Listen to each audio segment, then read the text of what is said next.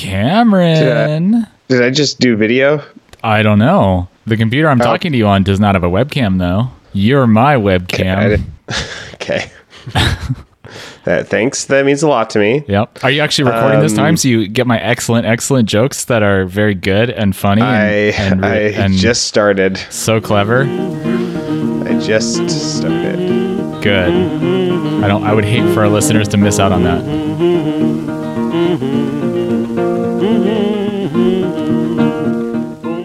Hey, welcome to Think Outside the Box Set. It's a podcast for artists that may be misunderstood, unrecognized, or dismissed, and I'm Nathan Hunt. And I'm Cameron DeWitt. And Cameron, what do we do on this show? We're doing a palate cleanser. Palate cleanser. More palate cleansers. We had a 4-episode season, real short, and we were just like, we need a break. We worked really hard.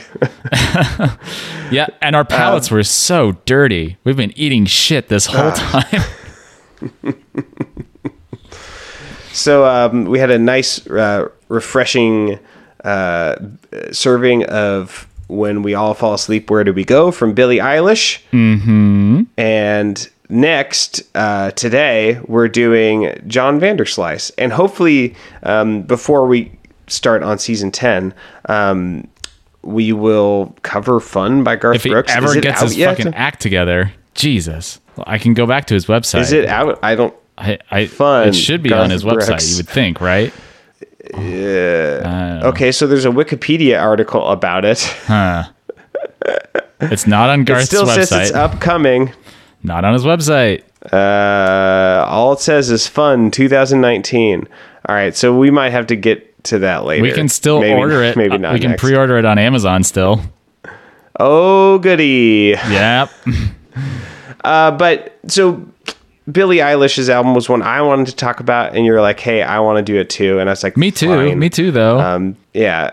And last time you did this to me, I did it to you. Yes. It was a bad podcast because I just absolutely did not know how to engage with John Cale. At least that one album, the Paris Date album. 1919, which is 100 years ago. Wow. Yeah. And this album, Pixel Revolt, which you chose. Yes.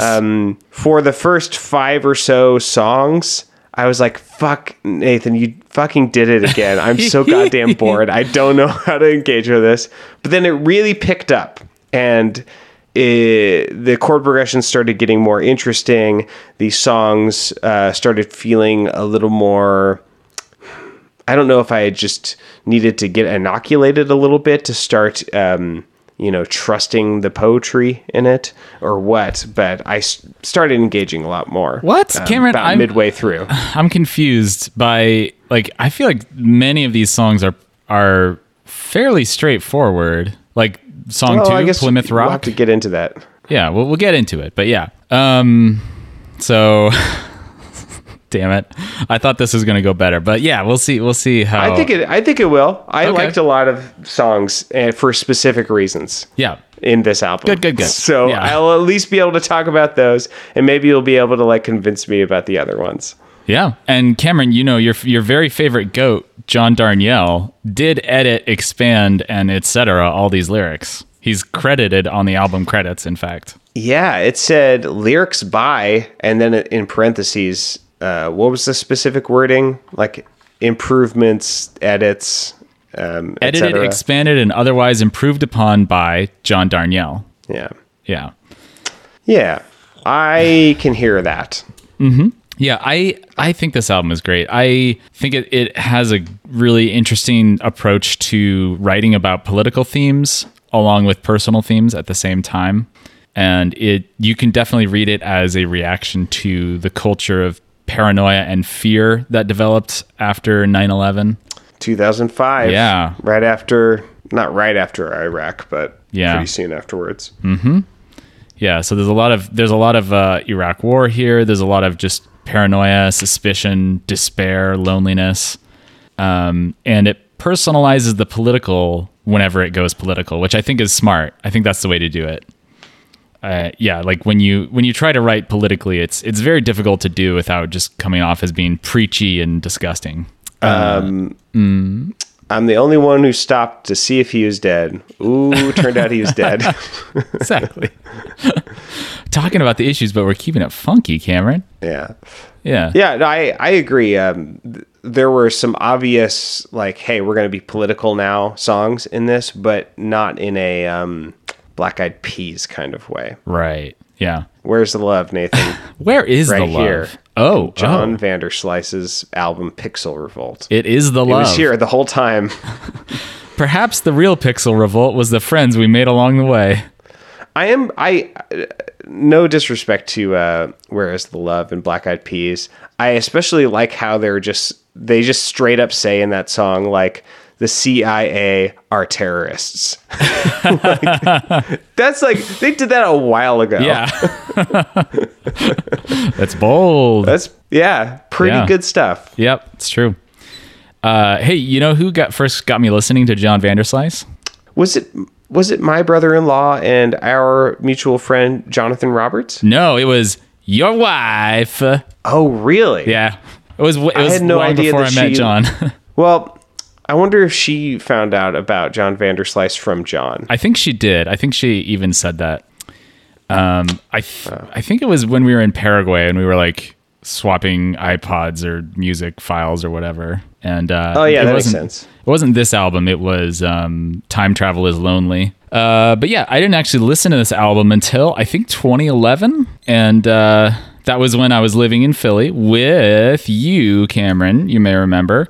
And I was deep in the Sturm und Drang of my own loneliness, suspicion, and despair. Yeah, I remember. Yep.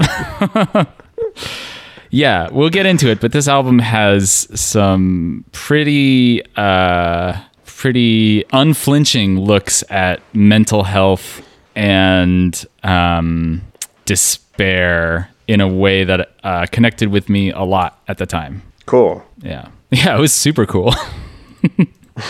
Radical, man. Radical. Cowabunga. Depression is so fucking radical. Yeah.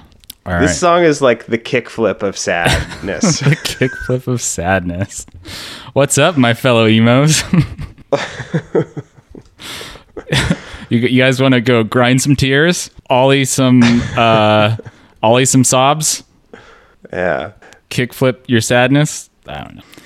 Yeah. Any other general thoughts about this? Well, let me ask you this. Did you like it? I mean, I gave you my take. So a little bit mixed, Like some songs I really specifically liked. I am not a big fan of. I don't know. I don't listen to that much music. I'm not like an avid consumer. I probably listen to more podcasts than I do music. Yeah, me too. On like a week-to-week basis, and I probably listen to more new music because of this podcast than I would just otherwise. Like some people are constantly like listening to Spotify playlists and like discovering new artists that they like, and I don't do that very often. I think maybe in part because I am a professional musician, and the kind of music that I play is so like in person and like in the moment, and like I've shifted my posture about music a lot because of that. Because I play traditional Appalachian music for people who maybe are listening for their first time. So Yeah. But I'm not a huge fan of this style of music. Interesting. And I know that's a funny thing to say. But it is, one could say that it is soft rock music. I knew you were going to fucking say that, you bastard. I hate you so much. I was like, it does have that's on my bingo card a for lot. stuff Cameron's going to say about John Vanderslice. And I do not say that as like an objective statement. Although maybe one thing I will say is that the thing that's soft about it, other than its volume, is that a lot of this music does not have a lot of harmonic tension. What do I mean by harmonic? What do I mean by harmonic tension? I mean, I don't know. You tell me.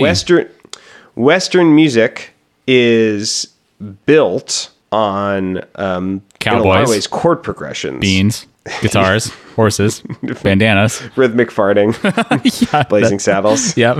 Love that shit. It's built on chord progressions, and chord progressions are a way to set up harmonic expectations and then to either fulfill them or deny the fulfillment of those expectations. And the way that and we've been talking about this a lot on the show, both of us will have. shut up about equally, complete, like down to the second, equal amounts of time.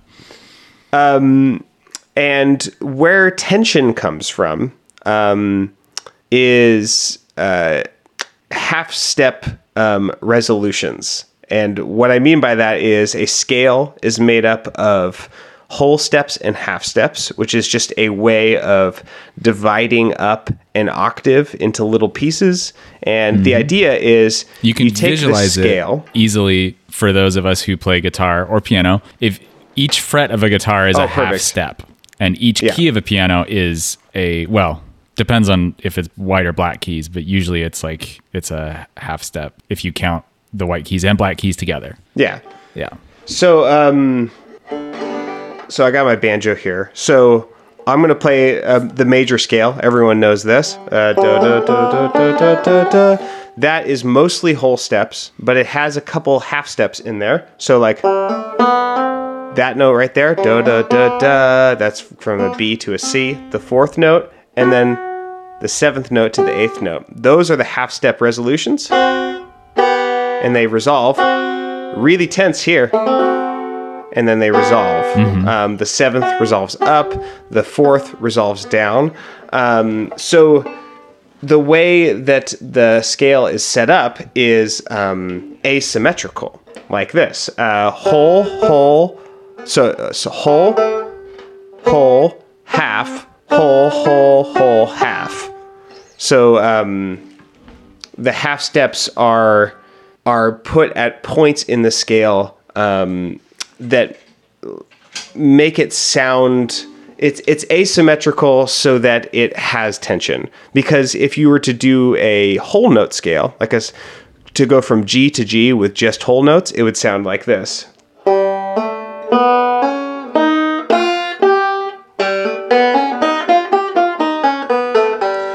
So I could start that scale from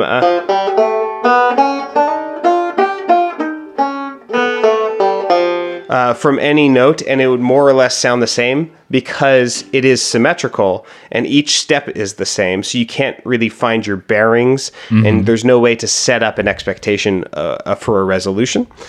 So I'm kind of zooming out a lot here, but like all that is to say, there in our musical language, it's all about tension. And if you don't have harmonic tension, which this album, especially I think the early part of it, but all throughout, there's not a lot of harmonic tension. There's not a lot of tense chords that need resolving. If you don't have harmonic tension, you need some other kind of tension, whether it's rhythmic.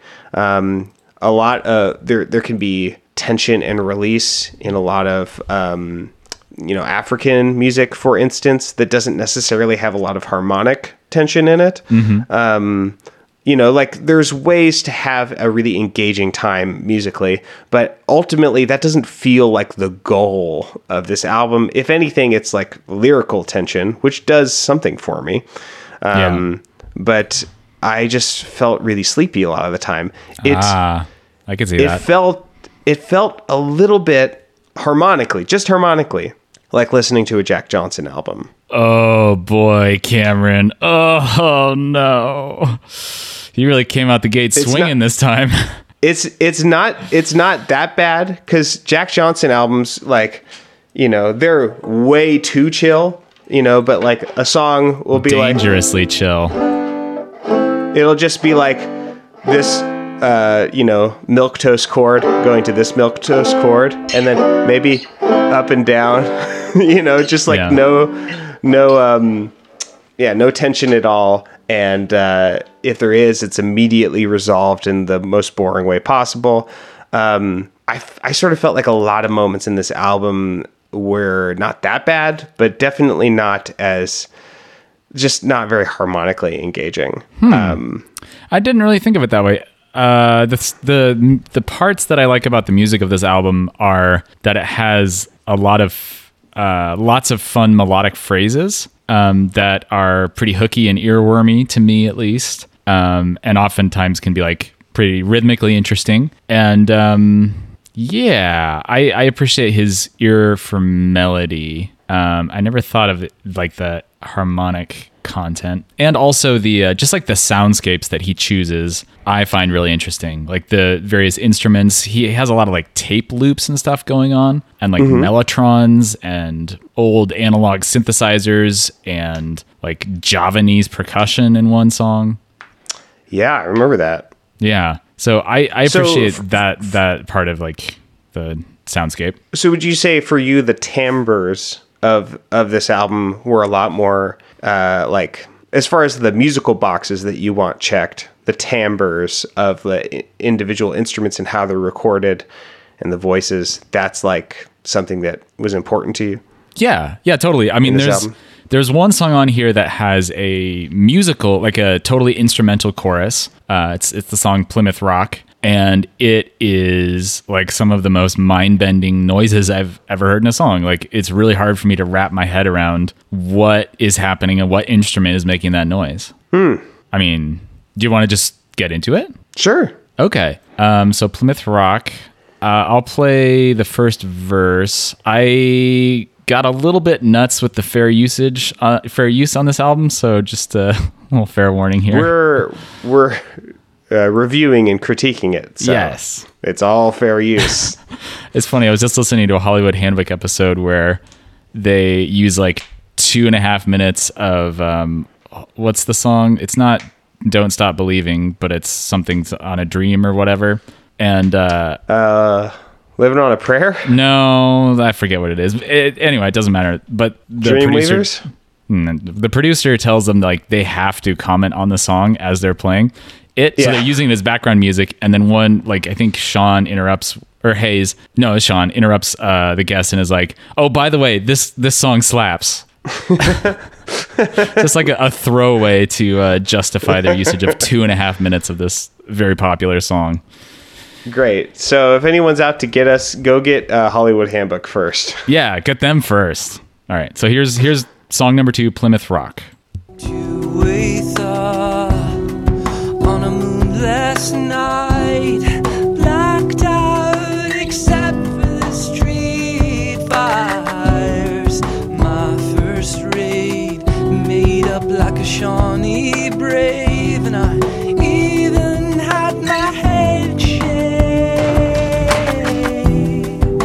when we jumped off the deck.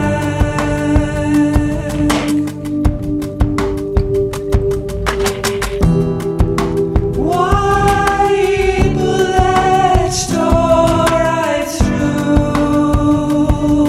my neck. Yeah, so you can hear there's not a ton of tension, I guess, as Cameron says. Yeah. And it's like, it's not fast. It's pretty down tempo. It's a little bit ballady almost. Mm-hmm.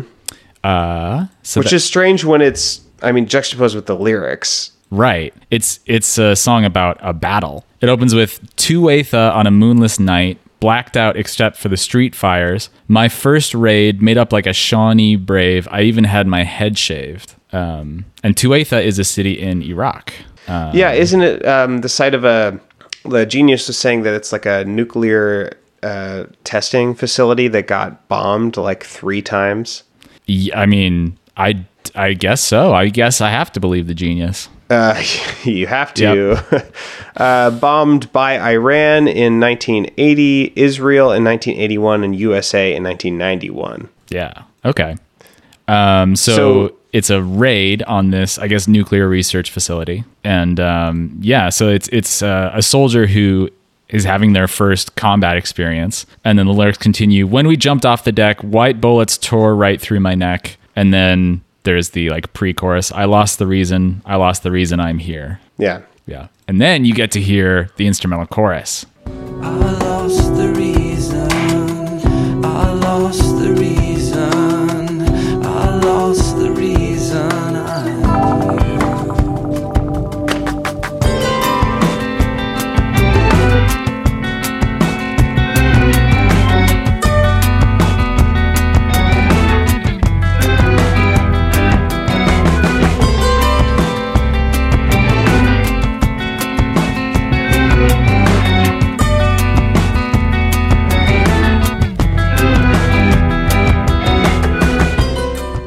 So that's a super interesting choice to make in a song, to have that be the chorus and just have this kind of bonkers soundscape thing happening. Why are you calling that the chorus? Just out of curiosity. It shows up in the place where you would expect the chorus to be, I would say. Oh. Unless, I mean, it's a little bit philosophical, but I sort of Yeah. counted the like, I lost the reason I'm here as the chorus, if there is one for this song. I guess you could say that, yeah. Just because those are the repeated lyrics. Yeah. I mean, I think the reason I sort of gravitate towards thinking of this as the chorus is that I lost the reason. A bunch of the instrumentation drops out and it doesn't have a lot of like energy to it. Whereas in the instrumental part, like there's a bunch more instruments come in and it feels like sort of the crescendo of the energy of the song, like a chorus often has. I see what you mean. Yeah. It's like That definitely makes the most sense. anthemic part of the song. I do appreciate something that something that John Vanderslice seems to do that is better than a lot of other soft rockers is he has a lot of instrumental melodies that are not related to the sung melodies. They are specifically instrumental in their conception, and they're like arranged, and that's really cool. And they're not just textures. It's not just like the Edge doing some sort of delay pedal like Bullshit. picky pattern, which can be nice, but like I like that this is there's a really specific angular melody here. It's probably one of my favorite moments of the album. Me too. Yeah, when I was first like starting to listen to this album, two songs stood out to me as like catching my ear very much. It was this one and Trance Manual, which are incidentally both songs set in a war zone. I forget if Trance Manual is set in Iraq or in Afghanistan. Hey, here's a question, Nathan. Uh-huh. So the speaker in this song is saying, I lost the reason I'm here. What do you think John Vanderslice's, and maybe to some extent John Darnielle's reason is for these lyrics? How do you mean? Are they rhetorical? Are they like trying to make a point and make us think like an anti-war message, basically?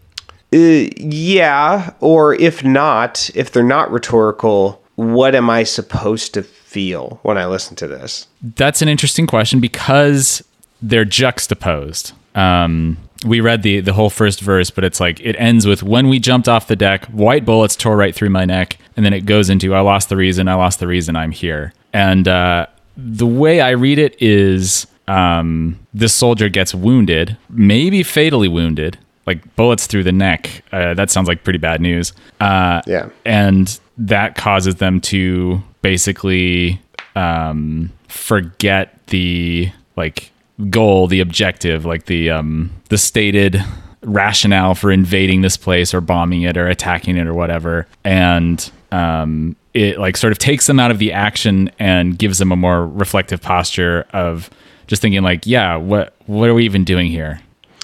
Right. Which is maybe a little bit didactic. Do you like that?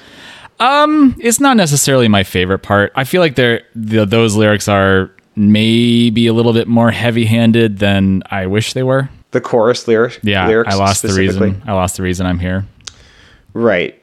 It feels a little bit perfunctory, just so that it's not like an ICP style. Like, I want to write a song about a soldier. Yeah. Who totally just gets like just messed up by guns, blasted in the neck. Yeah. It's like, oh, I better have some sort of profound thing to say or something. And I'm not saying it's not profound. I just don't. I guess I went there with him, but I wasn't like, wow, that was like nice to hang out there for. It wasn't unpleasant. It was just like, why did you take me here? Why are you, John Vanderslice, singing about this? What do you have to offer to it? I'm already pretty familiar with the idea of people becoming anti-war because they personally get bodily hurt. Yes. And I think that's a good reason to be anti-war. Yes. But like I'm just really familiar with that as a concept. You also, And- I don't know. You should definitely place this in context. I think writing. He was 2005. he was like writing and recording the album 2004 and 2005. During which time it seemed like the entire country went crazy with jingoistic, like warlike imperialism, and like the Dixie Chicks were blacklisted for daring to say that the Iraq War was a bad idea. Right. That's a good point. So I think it was maybe more subversive when it first came out. Yeah, to say like to even utter like, oh, like a sentiment that's like, why are we here again? You know, like Right. is like threatening to the like status quo, I guess. Yeah. Yeah, so it didn't do a lot for me today. I can maybe appreciate how it would have been more impactful to someone then. Right. Or other people today. I don't know. But like, yeah, I'm just so far I'm just so far removed from like believing in U.S. imperialism. You know, like this is Yeah. like I became socially conscious when we went to Iraq. Like, I mean, like I'm like the millennial. Like I became a teenager right after 9/11, you know? So it's like, to me, this is all, it's like, this is maybe a little tangential, but the way on social media that middle-aged people, I've probably said this on the show before, but that middle-aged people and older talk about Donald Trump, they feel sort of giddy with how much of a stinker they're being about like hating on Trump, like, and feeling really rebellious about like just being anti-president, you know? And I grew up with George Bush. So like by the time I was thinking about presidents and whether they're good or not, like the first time I thought about an American president was Bill Clinton and his scandal. And then it was George Bush. And so like my entire adolescence and the first moments of my adulthood were all, that just like, this is all fucked. So I don't know, like, I guess my point is, to me, it just sort of felt like, duh, like this song, you know what I mean? Like I'm so many layers, like beyond this in my own like personal journey of how I feel about war. And, you know, I mean, I don't know if this is specifically supposed to be about a U.S. soldier or not. It seems like maybe. Yeah. Yeah. Probably. So that's all very subjective. Yeah. I may have liked it more if it wasn't this sort of like surreal reverie. How is it surreal? You know what I To mean? what extent is it surreal? The music feels okay. So the lyrics are very grounded. Yeah. Because it's all like literally like we jumped off the deck. I got shot in the neck, and then I bled to death, and I could hear guns. Well, it doesn't say that he necessarily bled to death, but yeah. Yeah. And then like a call for help. And then I lost the reason I'm here. So lyrically, it's not surreal, but the feeling that I get from it is it's so not urgent.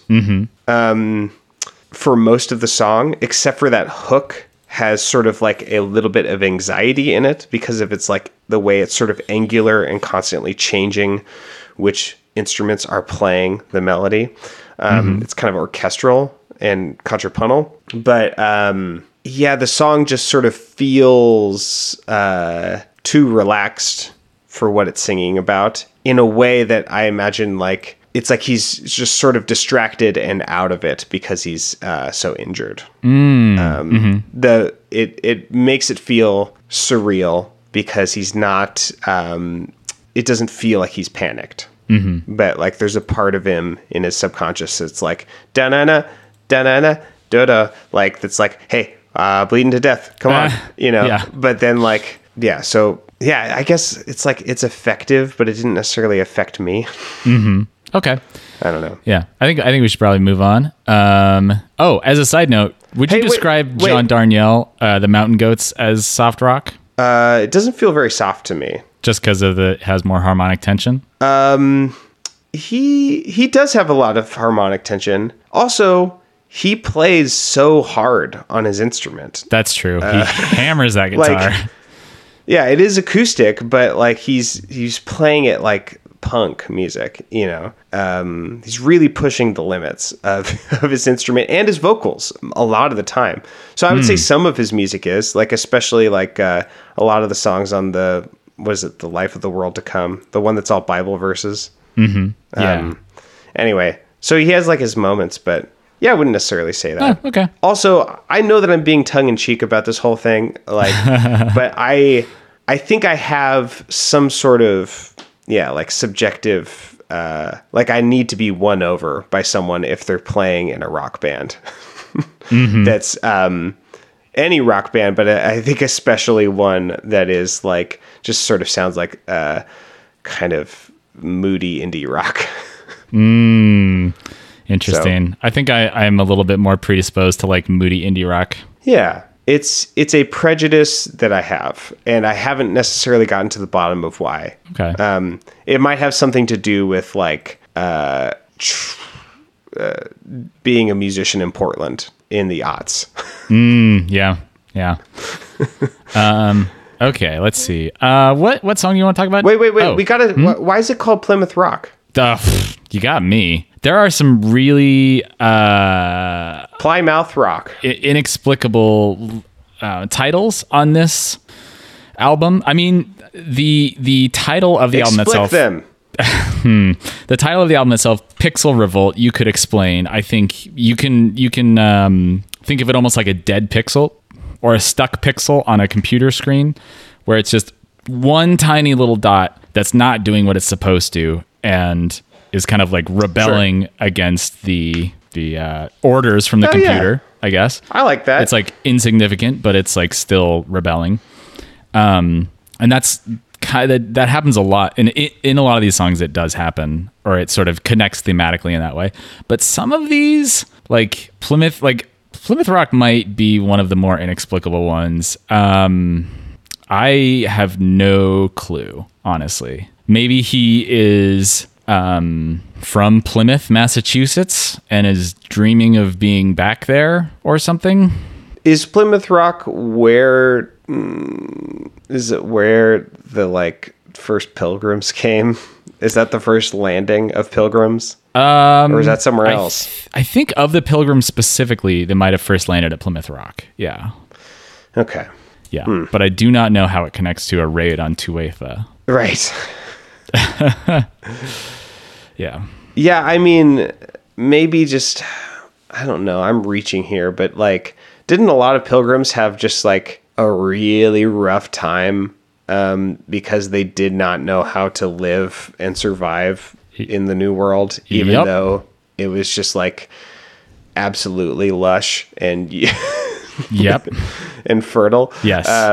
Not only that, but when they arrived, a lot of the local indigenous inhabitants had been killed by a plague. So they arrived to like cleared for like meadows and paths and just like basically the remnants of infrastructure already in place. They didn't have to like clear a bunch of trees to get fields to plant. It was like already cleared. Right. So they like had everything going for them. Maybe it's like all these like white people that are very idealistic and have this mission, and then they show up and then shit goes down. And then they're like, why are we here again? Yeah, could be. I don't know. That's my best guess. Yep. All right. Let's move. Shawnee Brave. Yeah. Well, I mean, the Shawnee, I just looked them up. They lived around like Ohio-ish area, modern day Ohio. So not really near Plymouth Rock itself. Yeah.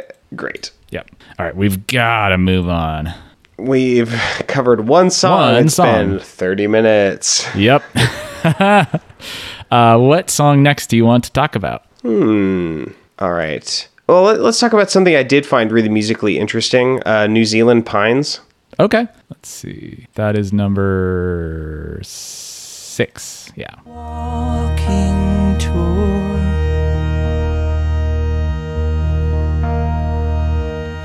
You were my proof. You were my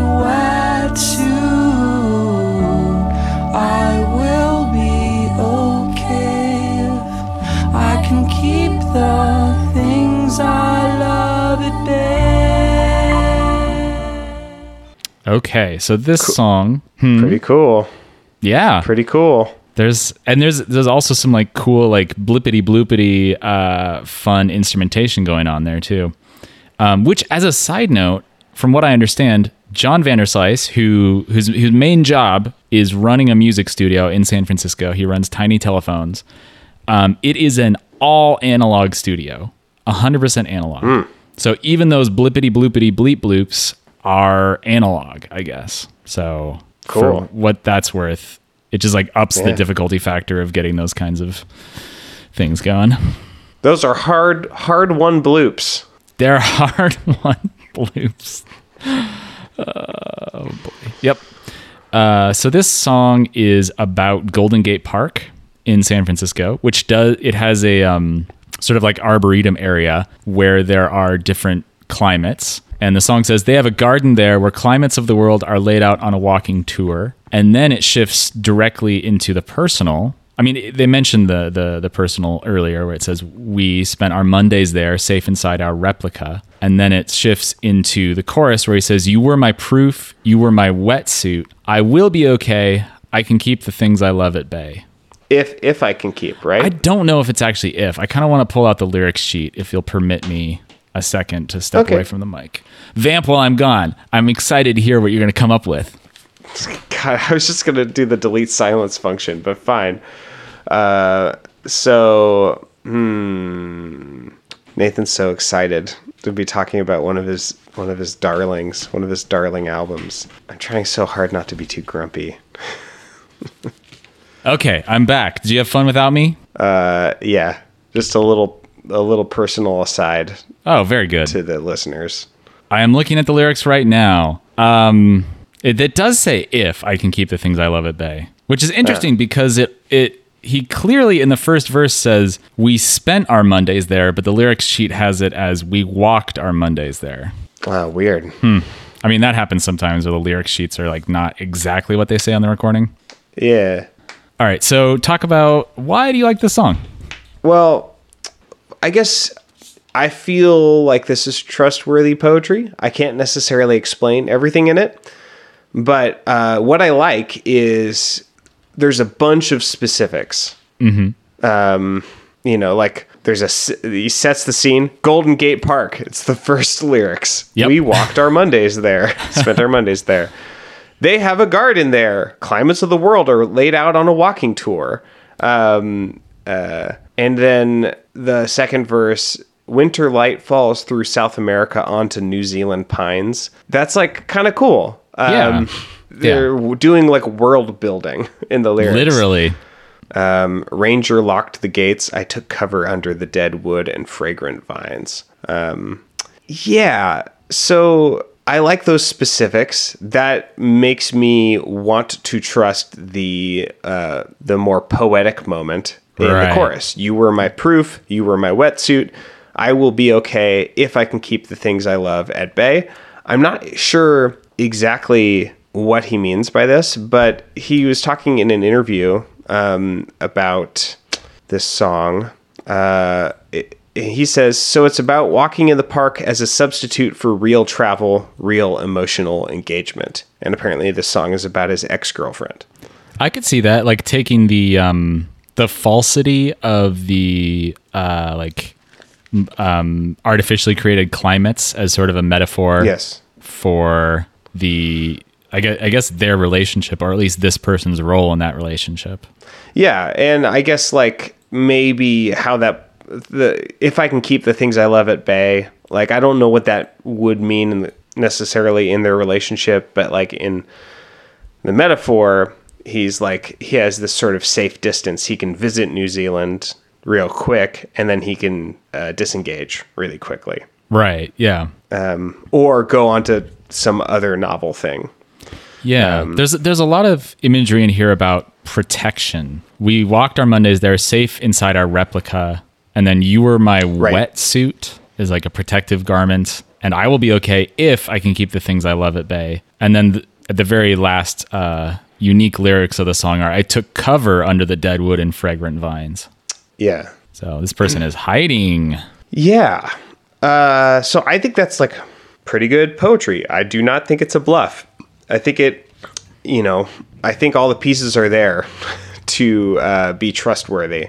That there is something not just to explicitly take away from it, but to just sort of listen to the song and experience this feeling. I think the lyrics earn it, and this is probably one of the most interesting songs in its harmonic construction. I think this is the only one that changes key. Oh, okay. It's in the key of B flat major, and the choruses change keys to D major, which is a really different key. It has a lot of different notes than B flat major. So B flat major has a B flat and an E flat, and the key of D major has a B natural and an E natural. So that's really different. But it also has an F sharp and a C sharp, and that's really different too. So there's like 4 notes that are totally different, and the tonal center is different because it's a D instead of a B flat. So it's like a really different key to go to. And the change is a bit abrupt, but so I don't necessarily want to get too into the weeds. It makes it a little bit hard to tell at first where the new key is when it changes key. But it sounds like it's doing this one thing where you go from a flat 6 major chord to a 5 major chord and then to a 1, but going to a different key. It sounds like it's doing that device, but it's not. So it's slippery in a way that I think is pretty engaging, and adds a lot of drama to this song, which it really helped me engage with it. So here is the going into the chorus key change. Is this the key change to the 3? Yeah. Okay. You were my proof. You were my So chromatically walks down there. And then the end of the chorus, it just goes sort of back up from the last chord. I can keep the things I love at bay. And then those bloops happen. And a lot of those sound kind of dissonant too, or some of them do at least. The really nice part about that is a deceptive cadence at the end. We're in the key of D, and I think the last chord is an A. Let me check. Yeah, it's a A major chord, which is the 5 chord of D major. So you think it's going to go back to D. And the melody goes, remember what I was saying earlier? The leading tone, the 7th note of the scale, resolves up with a half step to the 8th note of the scale. Keep my love at bay. So that's a dominant cadence right there, 5 to 1, and the melody follows that, and it goes up to the D, which is the key that the chorus was in, and then it changes to B flat there, and a D note is a note inside a B flat chord, but it's the 3rd instead of the root. So the melody is still pretending like it's in the key of D, but the chord changes underneath it. So it's a deceptive cadence there because it keeps the melodic voice leading going, but changes the context of the melody note. Really clever writing. Really dramatic. And this is a really chill song. Like melodic, the tempo wise, right. The melody is very sing-songy. It feels lullaby-esque, but the harmony is so dramatic in it. And it really, it makes it feel like this is a song about nice feelings that aren't simple. Yeah, I agree with that. Yeah, that's interesting. I like and aren't resolved. Yeah, that's a good way to put that. I also like that at the end, he stays in the park after hours and just like buries himself underneath like one of these trees, I guess. And that's one of my the ranger locked the gates. Yeah. I took cover. Yeah. That's one of my favorite things that John Vanderslice does. He has this habit of kind of slyly creating this character because I don't know if any of his songs are specifically from him, John Vanderslice, 100% autobiographical. I mean, they have like resonances like Garth with Brooks. himself. Yeah. But he does That's all me, baby. he does a sly thing where he creates a character and kind of like brings you into that character's world and sort of step by step takes you down the character's path of thinking. And then all of a sudden you're at this completely bonkers spot and you're like, wait a minute, how did I get here? How did I get to this thing where someone's just laying down in the woods, basically? He does a really funny version of that on, I think it's in the White Wilderness album, which he does with the Magic Orchestra. He has a song, I forget the name of the title. The name of the title, but it is about a guy who goes camping with some of his friends and just immediately starts dropping a bunch of LSD. And at the end of the song, he sees a bobcat wandering into the camp, and so he like hugs it and cuddles it and tries to feed it by hand. And then he wakes up in a hospital bed. And it's just like this beautiful, like orchestral, like it has like a fun, I think it might be a Barry sax, just like little groove going on. And he just kind of like brings you along for this like bonkers ride. I really appreciate that. And he does that on this album also with the song. Let's go there actually next. Exodus Damage. Dance, dance, revolution.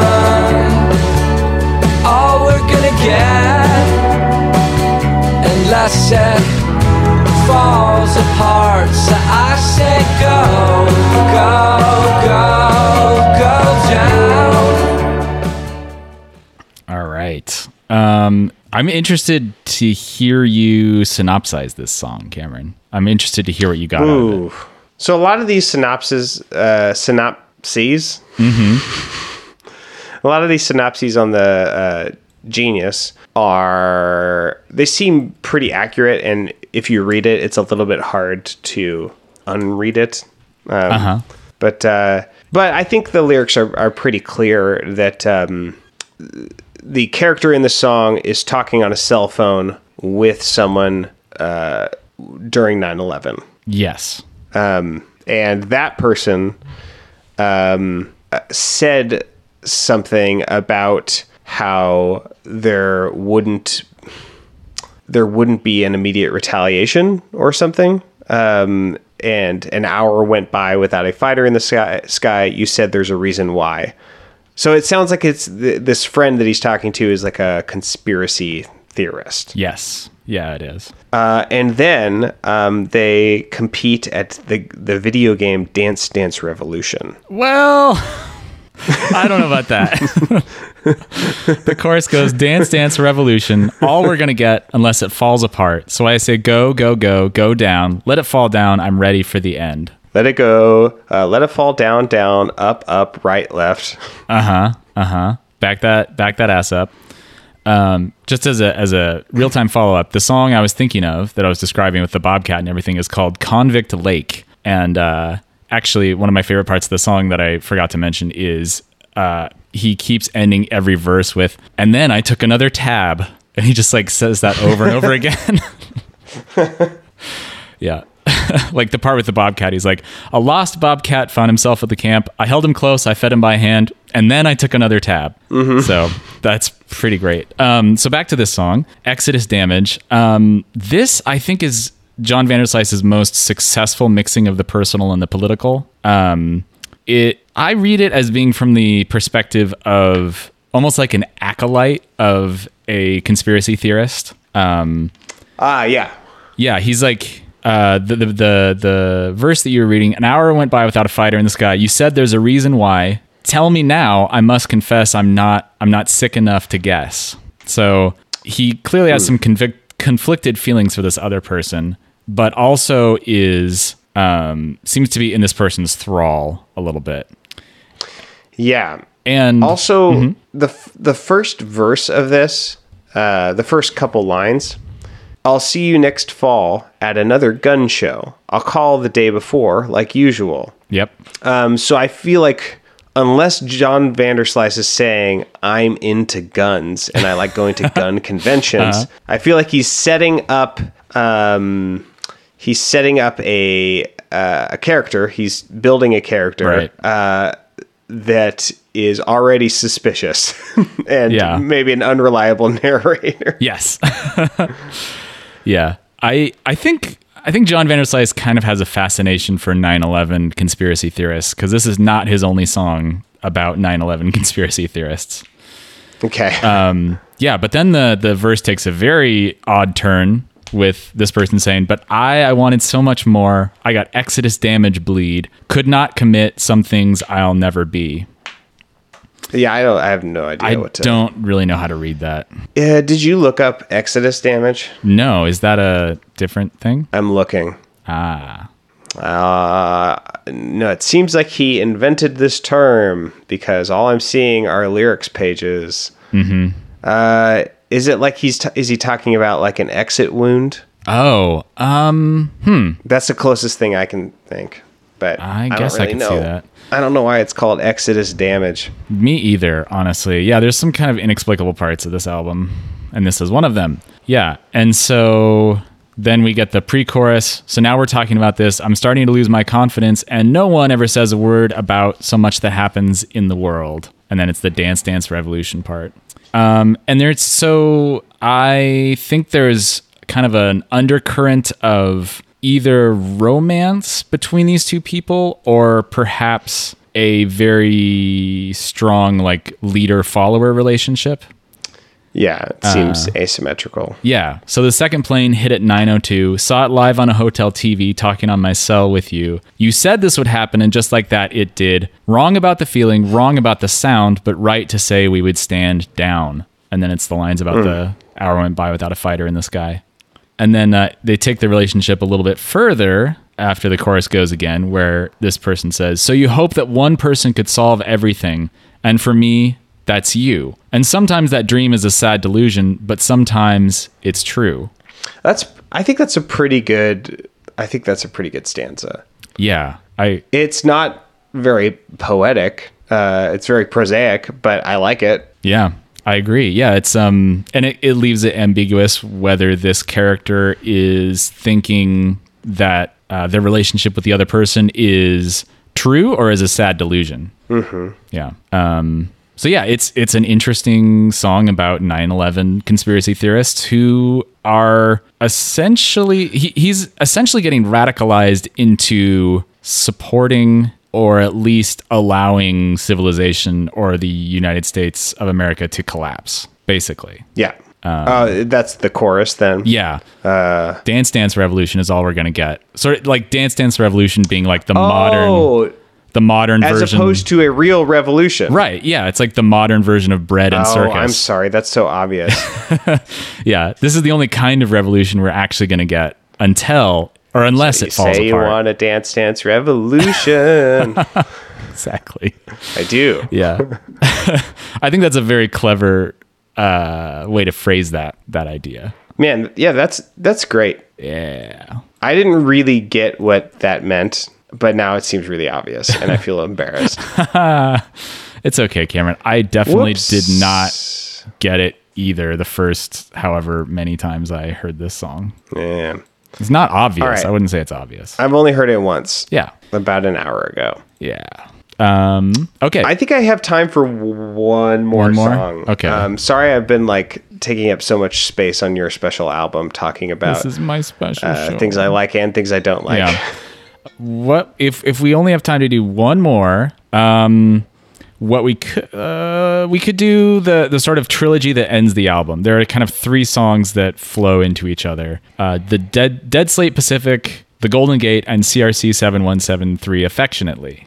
And they kind of are of a piece, and one of them is instrumental. So let's start with Dead Slate Pacific. I really knew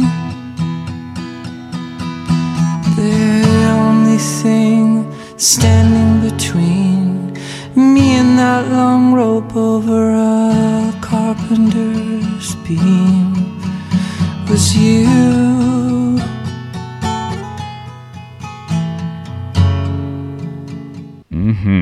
So, Genius is down for me right now, actually. Looks like... I'm looking at it. Do you want me to send you the lyrics so you can read them? Sure. Okay, sending them on the old Discord. Great. All right, so this song is about a person who has depression and suicidal tendencies. And it's fairly straightforward. It tells a story. At my low point, I went to a professional. He asked me some questions, sent me to a doctor. There's a moment there when you're under a doctor's care, when you're safe and hopeful, which when you say it like that seems kind of ominous. Punched in the code, ran up the stairwell. He asked more questions, gave me Celexa. And then there's the chorus. That's when I really knew the only thing standing between me and that long rope over a carpenter's beam was you, which is a pretty unflinching thing to say. Yes. Yeah. And is The you, I'm assuming, is someone different than the doctor.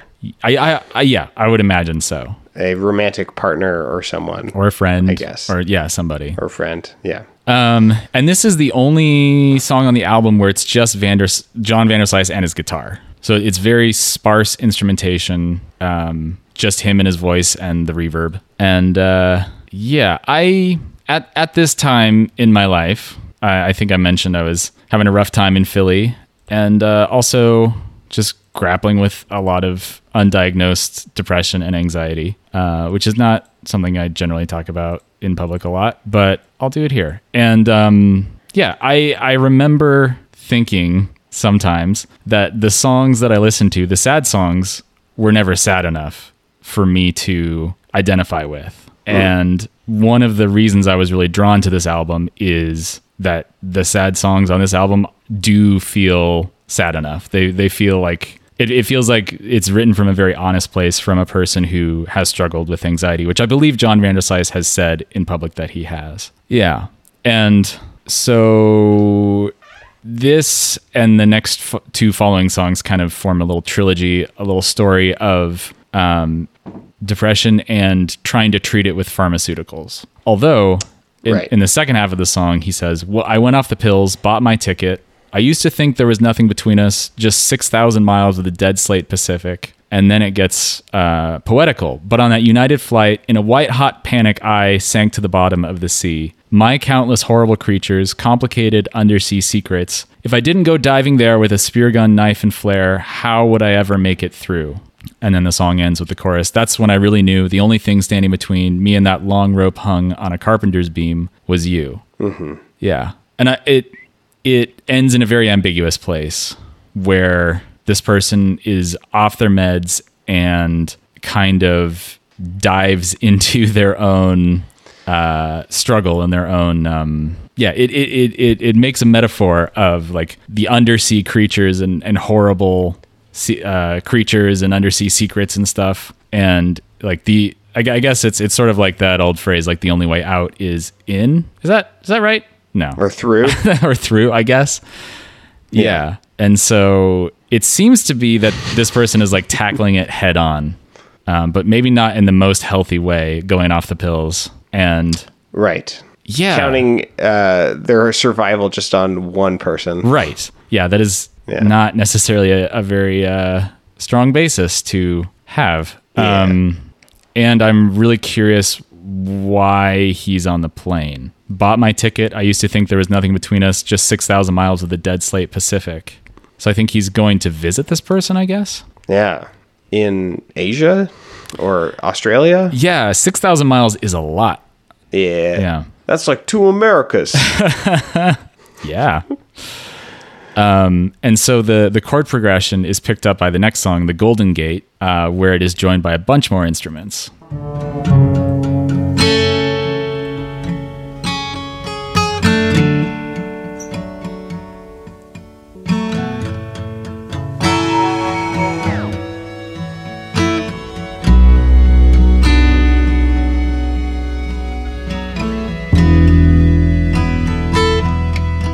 Bunch more instruments and some hard-won bleeps and bloops. Mm-hmm.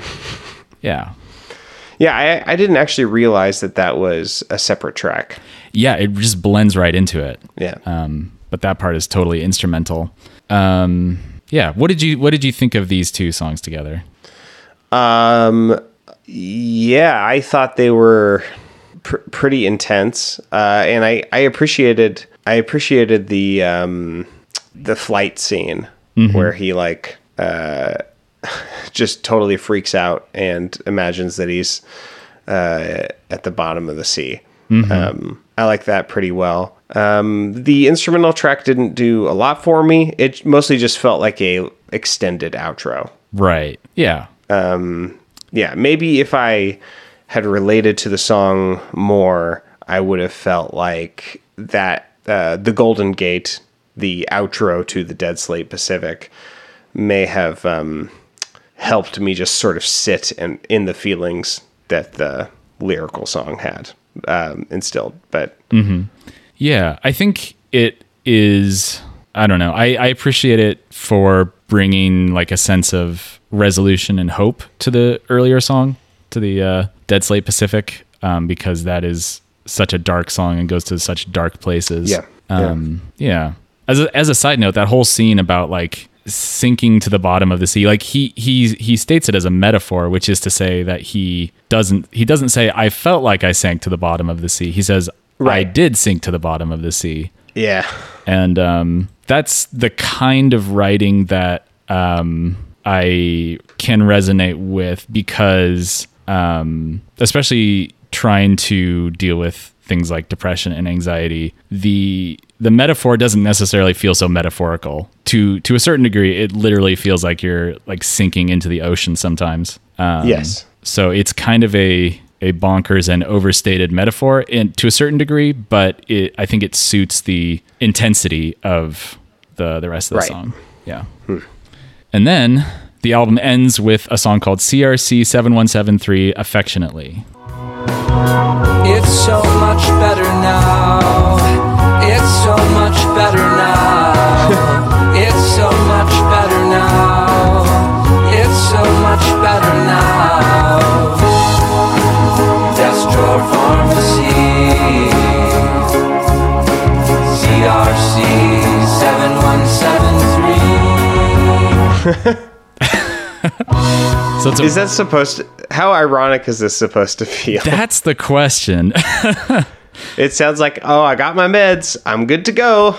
Like doing like a Mickey Mouse walk. Yep, exactly. With like the little Mickey Mouse jazz hands. It's a very like bright poppy thing, but it also has like some pretty intense lyrics. We all have to fall is the opening line, but why so fast and why so far? Which I think kind of picks up the thread from the falling into the ocean scene from earlier. And then he immediately goes into it's so much better now. It's so much better now. Desk Drawer Pharmacy, CRC 7173. And someone on the Genius, or maybe it was Song Meanings, perhaps, says that you know how when you get pills, sometimes they just have numbers or letters printed on them. They said that gabapentin at one point came with CRC 7173 written on the front and back.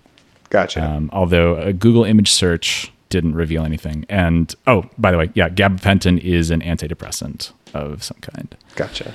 Yeah. And then verse 2 is super interesting to me. We all have to fall, but why so fast and why so far? What you said is a goddamn lie. There's plenty left to lose. It stared me down and left me shaking in my shoes. And then it's so much better now. It's so much better now. Yeah. Yeah, I like that second verse. It feels like it's encouraging a little more trust from the listener. Yeah. Because it feels real. Like, yeah. It feels like he's not just sedated. He's like, no, I actually I needed to be snapped out of that. Right. Yeah. Yeah. And pretty much everybody has plenty left to lose. Even if it's just life, you know?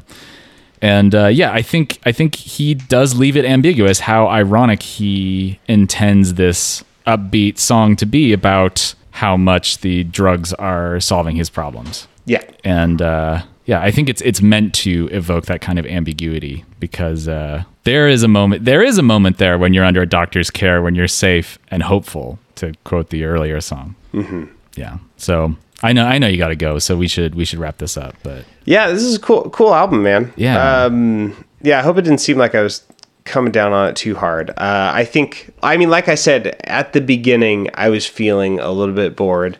But I think by the time we got to Trance Manual, which unfortunately we didn't really get a chance to get to, Right. And especially New Zealand Pines, which was probably my favorite song. And there's some like lighter songs too. Like there's a song with a really cool vibraphones solo about accidentally letting someone's rabbit get loose and then they die. I love that song. It's so good. Yeah, there's some like really great moments, and I think it's well spaced out. Different kinds of songs in different places. So yeah, it's a cool album. Yeah. Thanks, dog. All right. Well, until next week we're going to try to do Garth Brooks fun, but if we can't do that, I have another idea perhaps of a little palate cleanser if we have to schedule season 10 at a certain time. But Cameron and I will coordinate about that. So until next week, you can visit us online at boxset.website. You can email us at email@boxset.website or go on our Discord, which is honestly better. Write us a review on iTunes, smash that like button, tell your friends about it. Listen to Cameron's other podcast, Get Up in the Cool. And until next week, Please do. I've been Nathan Hunt, and my palate is so dirty. And I've been Cameron DeWitt, and check out this sad kickflip. Now that's closed. Fuck. God You damn. can cut that out of my track or the is sounds track. Fuck.